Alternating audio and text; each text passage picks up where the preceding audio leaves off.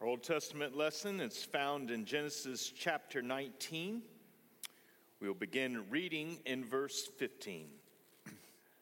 As morning dawned, the angels urged Lot, saying, "Up, take your wife and your 2 daughters who are here, lest you be swept away in the punishment of the city." But he lingered. So the men seized him and his wife and his 2 daughters by the hand, the Lord being merciful to him, and they brought him out and set him outside the city. And as they brought him out, one said, "Escape for your life. Do not look back or stop anywhere in the valley. Escape to the hills, lest you be swept away." And Lot said to them, "Oh no, my lords. Behold, your servant has found favor in your sight, and you have shown me great kindness in saving my life. But I cannot escape to the hills, lest the disaster overtake me and I die. Behold, this city is near enough to flee to, and it is a little one. Let me escape there. Is it not a little one? And my life will be saved." And he said to him, "Behold, I grant you this favor also, that I will not overthrow the city of which you have spoken. Escape there quickly, for I can do nothing till you arrive there." Therefore the name of the city was called Zoar. The sun had risen on the earth when Lot came to Zoar. Then the Lord rained on Sodom and Gomorrah sulfur and fire from the Lord out of heaven. And he overthrew those cities and all the valley and all the inhabitants of the cities and what grew on the ground. But Lot's wife behind him looked back, and she became a pillar of salt. And Abraham went early in the morning to the place where he had stood before the Lord. And he looked down toward Sodom and Gomorrah and toward all the land of the valley. And he looked, and behold, the smoke of the land went up like the smoke of a furnace. So it was when God destroyed the cities of the valley. God remembered Abraham and sent Lot out in the midst of the overthrow when he overthrew the cities in which Lot had lived. This is the word of the Lord. Thanks be to God. And let's pray. And Father, as we come today, we confess that you are our one true good. In you is life, in you alone there's bounty and wholeness and fullness. And so we ask today that through Lot's example that you would teach us and that you would instruct us about the way of faith and not sight. Write your word upon our hearts. Help us in all of our weakness. And we ask, God, that you would speak. For your servants are listening. Amen. Our passage once again needs no introduction. Last week we straddled chapters 18 and 19, considering Abraham's intercession for the city of Sodom and Gomorrah, and we saw the subsequent judgment of that city where God meted out judgment due to the outcry that had reached heaven.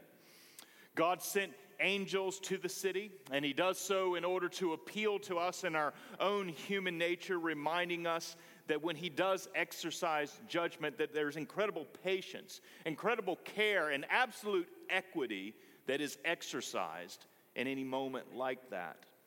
This is no capricious God who simply flies off the handle and is upset, but we saw that the outcry that had risen to heaven was clearly investigated, and that the outcry was the abusive and oppressive circumstances that many people inside of this valley of Sodom and Gomorrah were being oppressed with.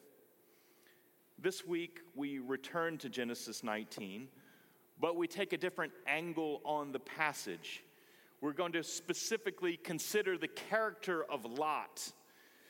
We are introduced to Lot all the way back in Genesis 12, and he's somewhat of a shadowy figure who comes in and out of the story, but he features here in a very prominent way. And we first met Lot in Genesis 12, where he is introduced to us as the nephew of Abraham. And he journeyed with Abraham out of Ur towards the promised land. Along the way, especially in chapter 13, we begin to see that Lot is a somewhat complicated character. Scripture affirms that Lot is righteous. That is, he is righteous by faith. There was faith in the promise of God that had been given to Abraham and to Abraham's family. But we also see that Lot is a man beset with weaknesses, and that he has a tendency to live by sight and not by faith. In chapter 13, a conflict broke out between the herdsmen of Abraham and the herdsmen of Lot. The great irony is that it was the blessing of God, the very thing that God had promised to do for Abraham in the land of promise, that caused a conflict between these two parties. And so Abraham offers to Lot. He says, you go to the right or to the left. And that was the north or the south from the vantage point from which they were looking out on the promised land. But the scripture tells us that Lot lifted up his eyes and he looked and he saw the lush Jordan Valley. And the thing that's important for us to note there is that the Jordan Valley was not to the north or the south. It was to the south and to the east. And we're told that Lot fixed his eyes there and journeyed east. That is, Lot went outside of the land of Canaan, the land of promise, and he went and settled there. It was Lot's rejection of being a pilgrim along with Abraham. And so in certain ways, Lot shares Abraham's faith, but yet in certain ways, he also distances himself from God's promise. And so what's critical for us today is to listen carefully to that story, to look at Lot and to look at ourselves in the mirror, to understand and to see the weaknesses that can threaten the life of faith and how these things can accompany us. So in doing so this morning, we have 5 points. You chide me for 3, so I give you more. And we'll see here 3 things about sin and 2 things about God and his mercy. Let's look at each. First, we see the allure of sin. As mentioned in chapter 13, Abraham parted ways with Lot because of the blessing of God that had been poured out on them that then caused a certain conflict. Lot chose to go to the Jordan Valley outside of Canaan. And in verse 10 in chapter 13, if you turn there with me, you'll see why Lot chose to make this particular decision. And Lot lifted up his eyes and saw that the Jordan Valley was well watered everywhere, like the garden of the Lord. It was lush. It was filled with life. Lot was drawn to the sight of abundance, and he was pulled towards Sodom. And Genesis 13 says, even as far as Sodom, because it was like the garden of the Lord. Interesting in the book of Genesis to receive that particular detail. God's promise to Abraham and to his family is that blessing would come in one particular place, and that was in the land of Canaan, within its boundaries. But Lot went out, and he went out seeking the peace and the prosperity and the wholeness of Eden. But he didn't seek it to where God had assigned his command and his promise. He went out seeking that peace and that prosperity and that wholeness, and he went outside of the place of promise. He goes to the land of the valley of the Jordan, and it was like the garden of the Lord. And friends, what is being indicated to us here is that Lot was lured. He was attracted to something. And what he was attracted to was the appearance of life and prosperity and wholeness, what every human being who's ever been created in the image of God longs for. And Lot wanted it.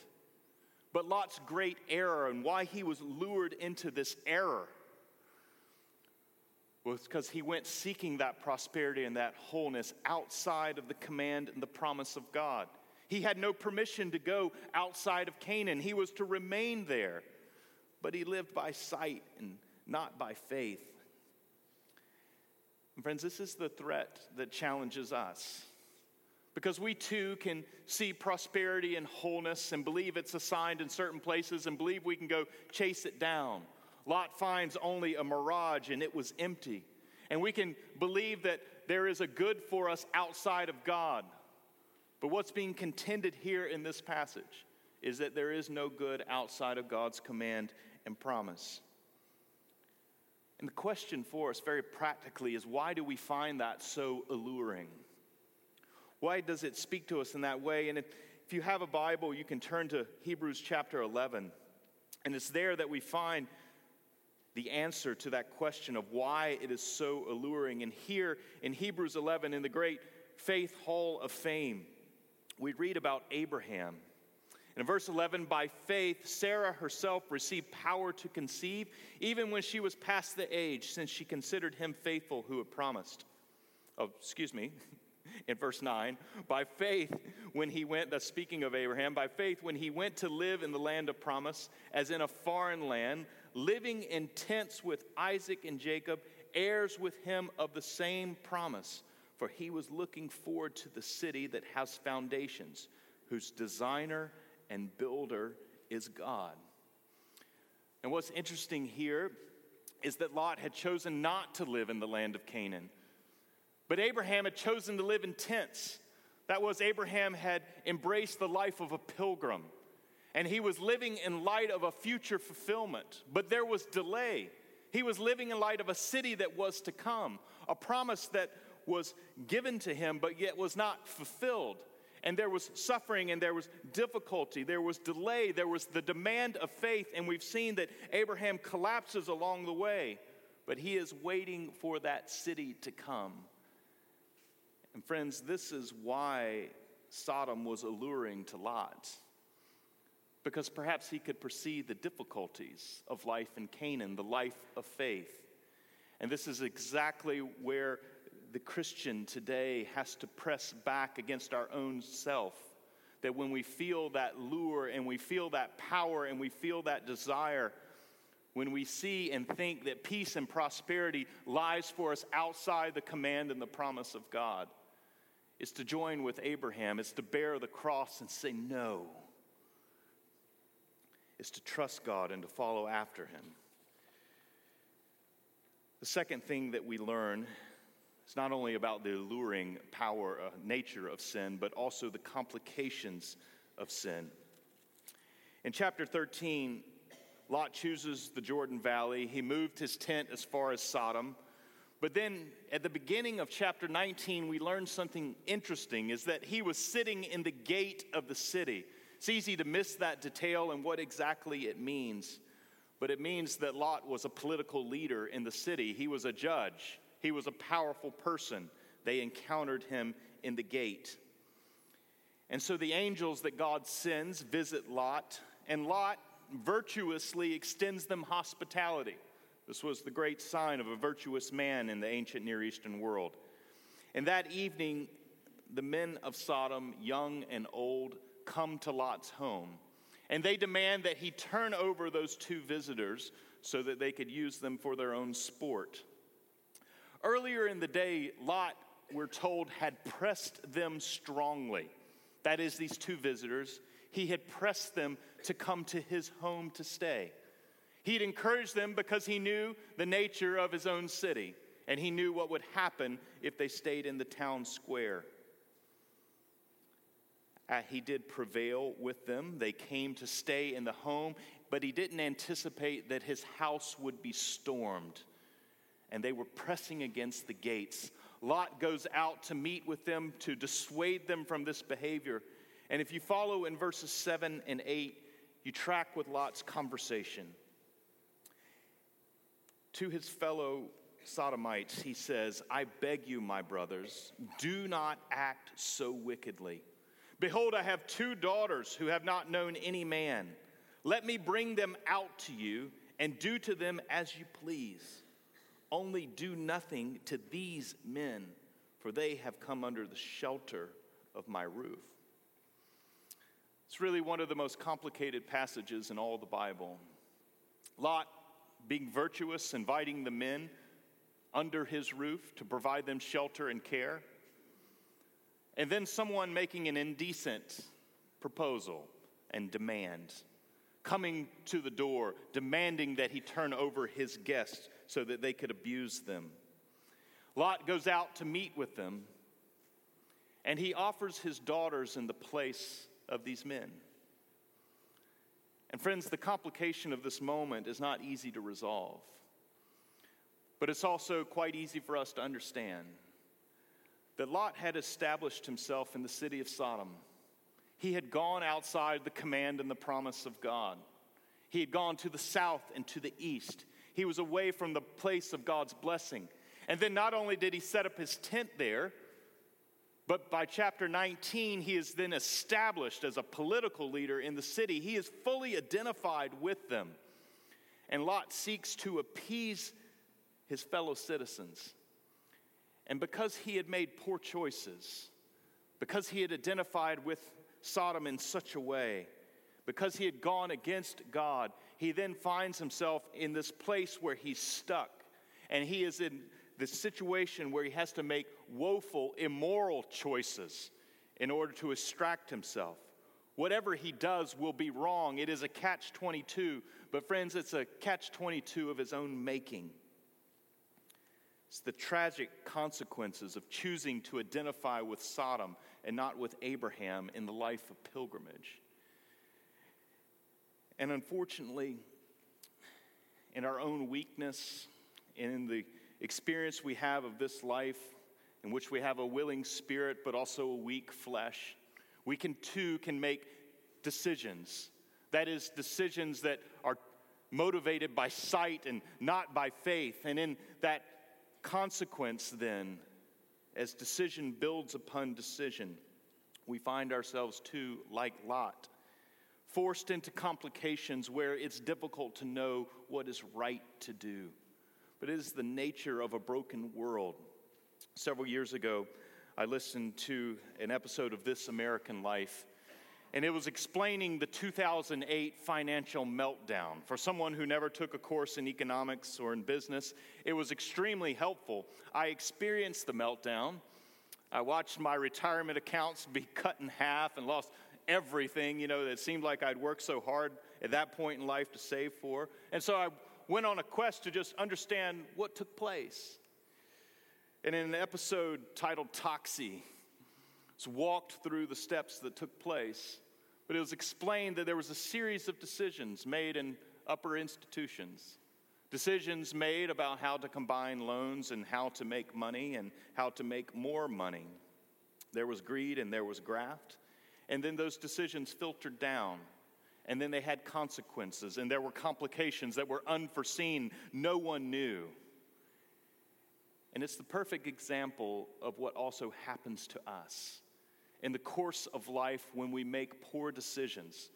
When we're motivated by sight and not faith, when we go outside of the command and the promise of God as to where he says blessing will be, you can expect not just a few consequences, but multiplying situations that build and grow, and we don't even know how to extract ourselves from it. This is where Lot is in Sodom as he offers his daughters to the crowd.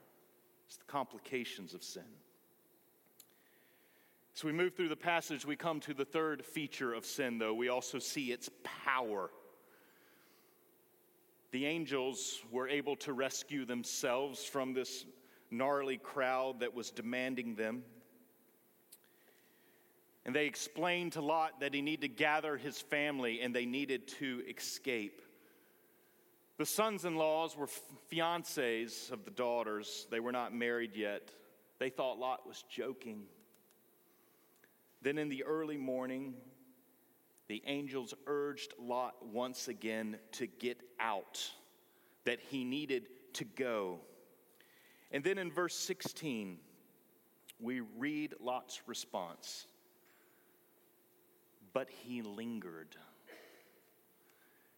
It's an interesting 3 words, perhaps the most interesting 3 words in the entire passage, that Lot lingered. He knew what was about to happen. He understood. He had been told. He had encouraged his family to leave, but when it came time to exit the house, to leave behind what he owned, he lingered. He was held by it. He was attached to it. He was slow to leave. And friends, this is the fatal attraction to the things of the world that can hold us. Even when we know something is going to kill us, even when we know something is going to destroy us, when we have the knowledge, Lot had the knowledge. He's still lingering. He's still holding to it. He's clinging to it. In fact, we learn in the passage that Lot's wife was not able to let it go. Her affections for Sodom were too strong. In his teaching on Luke 8, Jesus speaks to this danger. He speaks of seed that's planted in 4 different types of soil. And when he arrives at the 3rd soil, it's amongst the thorns that the seed is planted. And Jesus explains that seed matures in certain ways. It grows up, but then it's choked out by the cares and the riches and the pleasures of life. And he says their fruit does not reach full maturity. This is the challenge that Lot was facing. It was the war of the spirit and the flesh. And in all of his weakness, he was lingering. And we can look at Lot and we can cast judgment upon him. Calvin wisely, in his commentary, encourages us not to judge him, but to see ourselves in a mirror. That we too have all of this capacity, that we too carry all of this weakness. Because God has given us so much in the world to enjoy. And he doesn't begrudge us those things to enjoy. He's filled the creation with them. But yet all of those gifts can become excessive cares. They can become riches that preoccupy us. They can become pleasures that we are addicted to. And those things pull and draw us away. And so from Lot, we learn the great dangers of the power of sin. As you work through the story of Sodom and Gomorrah, it is one of tragedy, of sadness, of Lot's compromises. But yet there's also an interesting thread that is woven in this. We've learned 3 things about sin and now 2 things about God. And our 4th point is that we see the intervention of God. In verse 16, after Lot lingers, so the men seized him and his wife and his 2 daughters by the hand, the Lord being merciful to him. And they brought him out and set him outside the city. Though Lot lingered, God did not leave Lot to be a victim of his own devices and desires. No, it says that the angels seized them. The word here has some force behind it, and actually some violent force. And it lets us know exactly what it took to get Lot over the hump, to get him outside of the city. But they seized him, and they took him by the hand. And what is being communicated is that God saved Lot from himself. And friends, this is the one great hope for everyone here today. No one excepted. That the one great hope is in all of our lingering and all of our weakness, in all of our sin and all of our folly and all the foolishness, even when we act against our own best interest and when we go outside of the command and outside of the promise of God, that there is a God who intervenes. He takes you by the hand, and he takes you out. He delivers you. And Moses tells us God being merciful. It wasn't because of Lot's good behavior. It wasn't because he was a fine citizen of Sodom, or even that he had tried to protect the angels, even though he was willing to throw his daughters under the bus. It was God's mercy, pure and clean and simple, and God intervenes.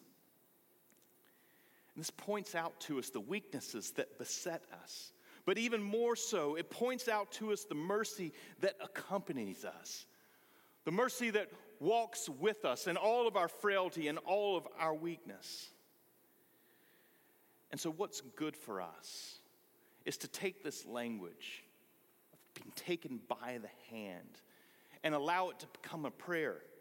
Thomas Dorsey, African American here in the United States in the 1930s, he writes a gospel hymn, "Precious Lord, take my hand."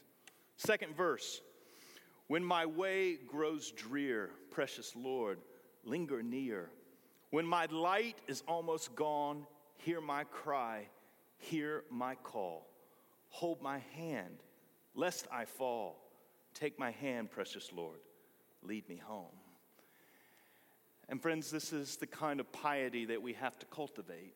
It's the kind of life with God that we must cultivate, knowing that apart from his intervention, apart from his mercy, we will be swallowed by those devices and desires, that you don't have it in you to continue to walk out of Sodom, that the desires are too strong, the power of sin is too strong, save one thing, the grace and the mercy of God preserving you, calling on him.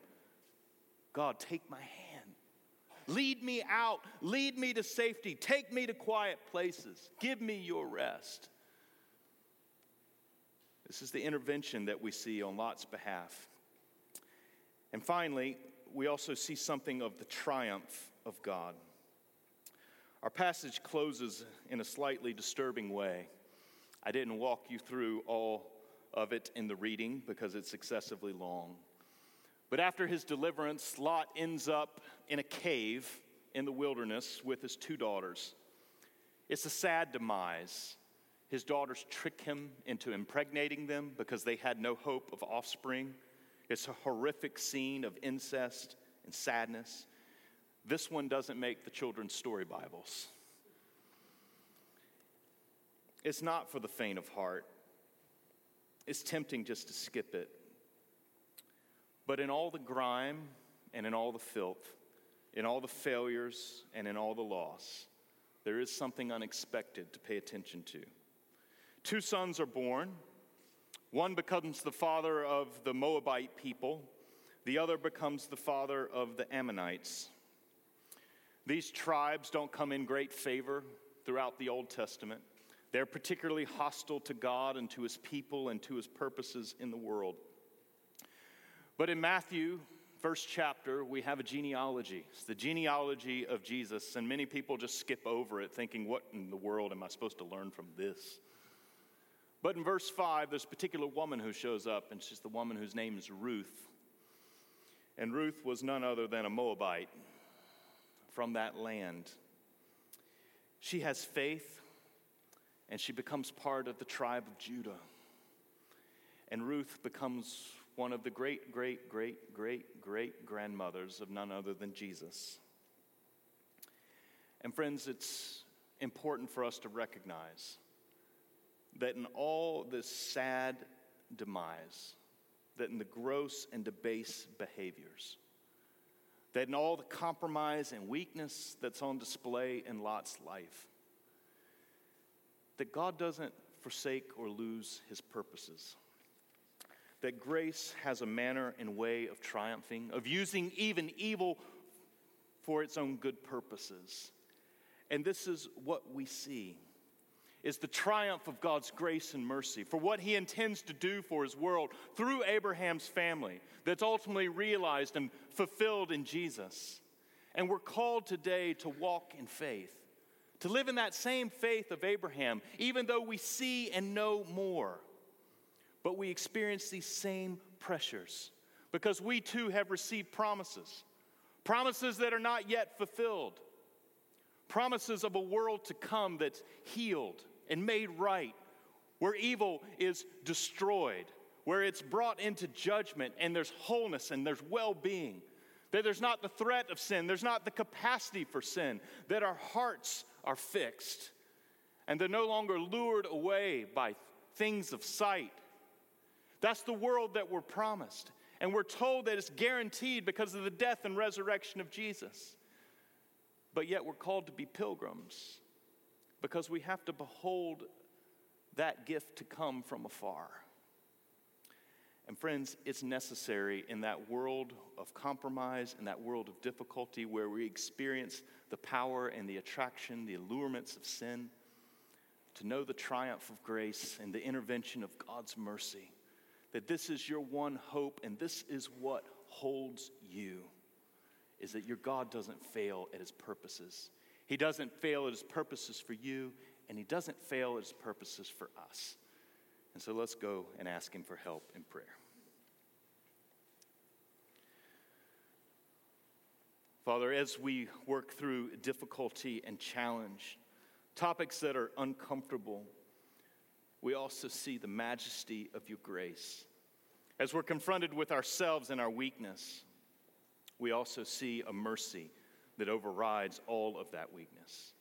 We thank you for all that is ours in Jesus Christ, that in his coming into the world, he's canceled out our sins, and he grants us the great promise and hope of the world to come.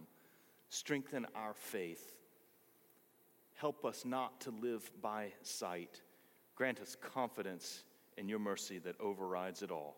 We pray in Jesus' name. Amen.